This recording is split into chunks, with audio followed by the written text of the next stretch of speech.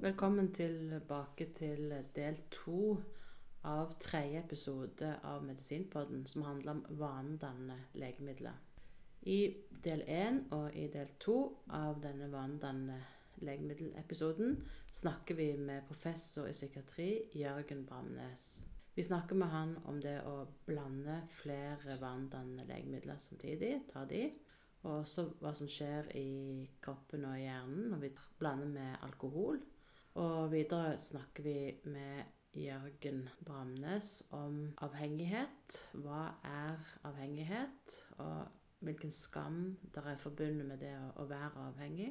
Og til slutt i denne podcasten snakker vi om eldre og bruk av vanedannende legemidler, og hva det betyr for eksempel fall og lårhalsbrudd.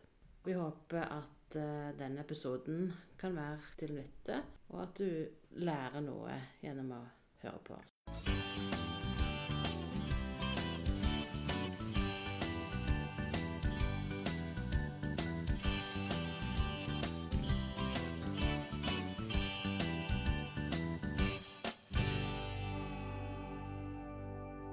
Professor i psykiatri, Jørgen Bramness. Vi holder på å snakke med deg om vanedannende legemidler, og jeg har lyst til å fortsette praten en stund til. Jeg lurer på om vi kan si litt, begynne å tenke på når vi blander sammen medisinene med hverandre, men også med alkohol. Det er jo mange som tar litt alkohol ved siden av. Hva skjer da? Det er jo sånn at ulike vanedannende medisiner, i hvert fall i noen grad, hvis vi snakker om de dempende, og der vil alkohol også inngå, og de vil potensiere hverandre. Så de vil virke, hva betyr det? Ja, de vil virke på samme måte, men det er ikke sånn at 1 + 1 er 2. 1 + 1 er ofte 3, altså det er litt mer sterk virkning.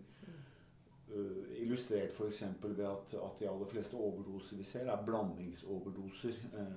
Men det er klart det er ikke ufarlig å blande de ulike tingene, og de forsterker hverandre. Altså. Og det vil gjelde enten du tar smertestillende sammen med benzodiazepiner, eller det vil være at du tar smertestillende sammen med alkohol, eller benzodiazepiner sammen med alkohol. Så de ulike kombinasjonene. Mange vet at de bør ikke blande smertestillende og alkohol, for eksempel. De aller fleste igjen er jo sånn at de da lar være å drikke alkohol når de trenger smertestillende. Det er stadig litt sånn skandaleoppslag av folk, liksom, de eldre drikker så mye og de blander og så videre. Men vi skal være litt forsiktige, for det finnes ikke gode tall som underbygger sånne bekymringsmeldinger som det, og det finnes faktisk noen tall som peker i motsatt retning i forhold til at folk er forsiktige. Men det er også folk som blander, og det kan være farlig. Det øker jo bivirkningene i forhold til at det skulle være forgiftningsfare, men også i forhold til fallproblematikk og i forhold til hukommelsesproblematikk. Og så der vi virkelig ser denne blandingsbruken er jo hos de som er rusmiddelbrukere og har mer sånn avhengighetsproblematikk. Altså. Det er en del som blander, og det er for mange som står på flere ting samtidig. Advarselen er at man bør ikke blande. Og det gjelder jo for så vidt ikke bare at man ikke bør blande smertestillende med benzodiazepiner, men man behøver ikke blande ulike benzodiazepiner heller. Det står i felleskatalogen at man kan bruke 1 til 2 tabletter av det, så når man har lyst til å bruke 3, så legger man på en annen medisin i stedet for å legge på den tredje, fordi man vil holde seg innenfor reglene. Men det er ikke innenfor reglene det, altså. Det er omgåelse av reglene det. Ja. Jeg tenkte på det at noen personer kan kanskje være litt lettere påvirkelig og få en avhengighet raskere enn en annen. Hva skyldes det? Kan du kommentere det litt? Ja, altså avhengighet er jo en kompleks prosess som for så vidt det er nødvendig at man er borte i det man blir avhengig av for å bli avhengig, men så er det jo slik at med samme eksponering for det avhengighetsskapende stoffet, så vil noen bli avhengig, og andre vil ikke bli avhengig. Det kjenner vi også godt fra alkohol, ikke sant? Hvor folk i ungdomstiden sikkert kan drikke for mye og for ofte og så videre, og så er det noen som da, for hvem det går helt utmerket, de aller fleste faktisk, og så er det noen som da får et avhengighetsforhold. Og da må vi jo se på hva er prediktoren, eller hva er det som gjør at folk havner i en eller andre gruppa, og det er jo veldig mye biologi. Jeg bruker stort sett å si at det handler om om genetikk og traumer. Det de to liksom, store knaggene man kan henge det på, er at hvis du har en genetisk sårbarhet, så vil det være noe som kan øke risikoen, og så er det mange som havner i en avhengighetssituasjon har opplevd betydelig traumemengder. Hvis vi da er så uheldige at vi har tullet oss inn i et forbruk av, la oss si, en beroligende medisin, for eksempel Sobril. Ja. Og så merker man at, oi, nå tror jeg kanskje at jeg er avhengig, jeg må ha mer og mer. Jeg synes det er litt vanskelig å få tak i medisinen, litt vanskelig å snakke med legen. Prøve så godt jeg kan å ikke vise det til noen. Og det blir verre, og jeg prøver å skjule det enda mer. Og ser at jeg har et problem, men vet ikke hvordan jeg skal begynne å nøste i problemstillingen. Altså den skammen rundt dette her, hvordan skal vi tenke rundt det? Jeg synes du beskriver en situasjon veldig godt når du gjør det på den måten, fordi du peker mot på en måte de elementene som gjør at jeg vil tenke at her har vi med en avhengighet å gjøre, at man bruker tid på ting, at man tenker mye på ting, at man planlegger kanskje dagen rundt det, at man går til ulike leger i forsøk på å skaffe disse midlene, man eventuelt kjøper det illegalt, og gjør en hel masse ting man egentlig ikke ville funnet på å gjøre ellers, fordi at disse medisinene har fått en rolle i livet som er så betydningsfull, og man er helt soleklart overbevist om at dette klarer jeg meg ikke uten, dette må jeg ha. Så da er man gått inn i avhengigheten, og er det noe som kjennetegner avhengighet, så er det jo en betydelig grad av skam. Vi har jo ikke mange tabuer igjen i våre samfunn, men kontroll er fremdeles et viktig område hvor vi tenker at der bør folk ta seg sammen, og de bør ha kontroll. De kan godt drikke, og de kan godt røyke, og røyke kan de ikke lenger, men de kan godt drikke alkohol, og de kan også spille lotto og på nettkasino og sånn, men kontroll må man ha. Det er et sånt tabu, hvis man ikke har det. Mat er et typisk annet eksempel. Vi forakter litt de som ikke har kontroll. Det er ikke rart da at skammen hos de som da føler at de klarer ikke å leve opp til den allmenne kontrollnormen er raskt til stede, altså. Sånn at det jeg bruker ofte å si at vi skal ikke være skamløse, men er det noe som virkelig ikke er noe problem for den som har en avhengighetslidelse, så er det den motsatte grøfta av all den skammen de har. Og det hindrer folk til å gå til behandling, det hindrer folk i å snakke om ting og være åpne om ting, fordi de skammer seg sånn. Så det gjør at folk skjuler det lengste. Jeg bruker å si, hvis vi legger sammen alle de som har alkoholmisbrukslidelse, eller misbruker narkotiske stoffer, eller har problemer med vanedannende legemidler, og så kommer vi opp i veldig mange mennesker. Så vi kjenner kanskje alle en som har, så er det å si, nei, jeg kjenner ingen. Hvorfor gjør du ikke det?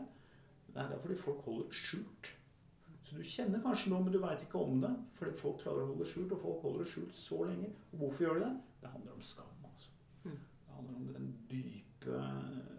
dype skammen over å gjøre noe som man selv mener man burde ha kontroll over. Og så fatter man kanskje i glimt at dette har jeg ikke kontroll over. Så hvordan ser veien ut av skammen ut?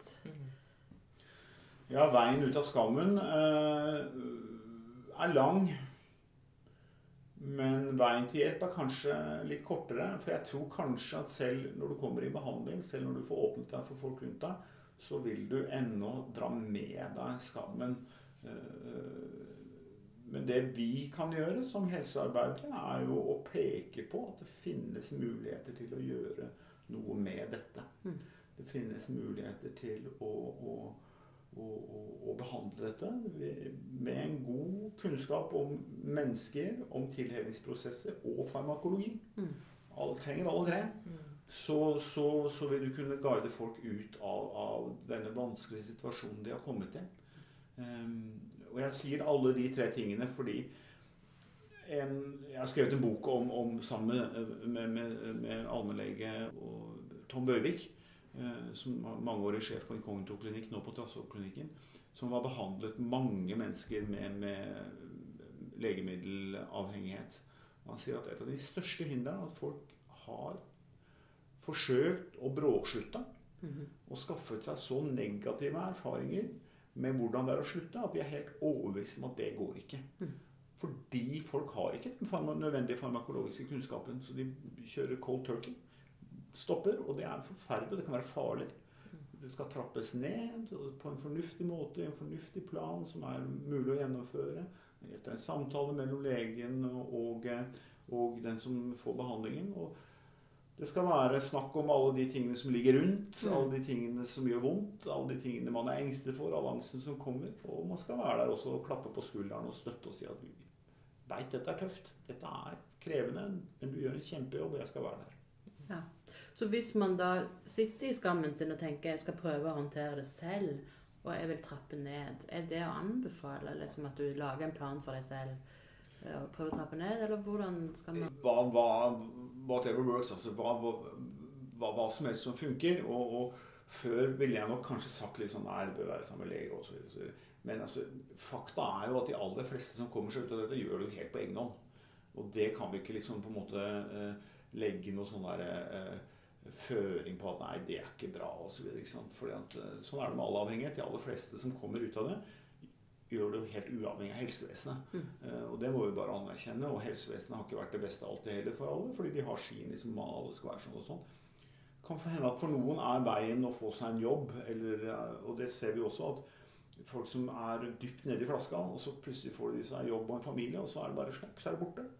Så har det snudd på flisa, så har det kommet til en ny vei.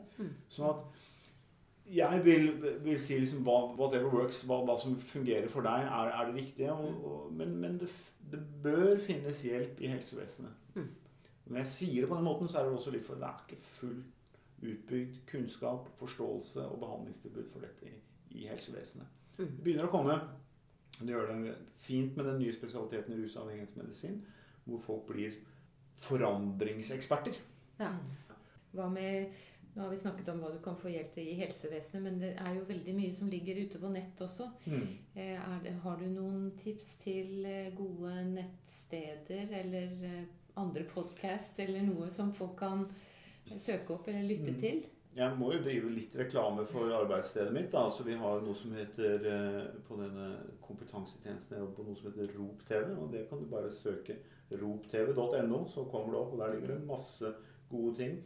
Der ligger det også en bolk med ting som heter ROP-snakk, hvor vi sitter og prater litt sånn som vi prater nå om de ulike tingene, i litt kortere format.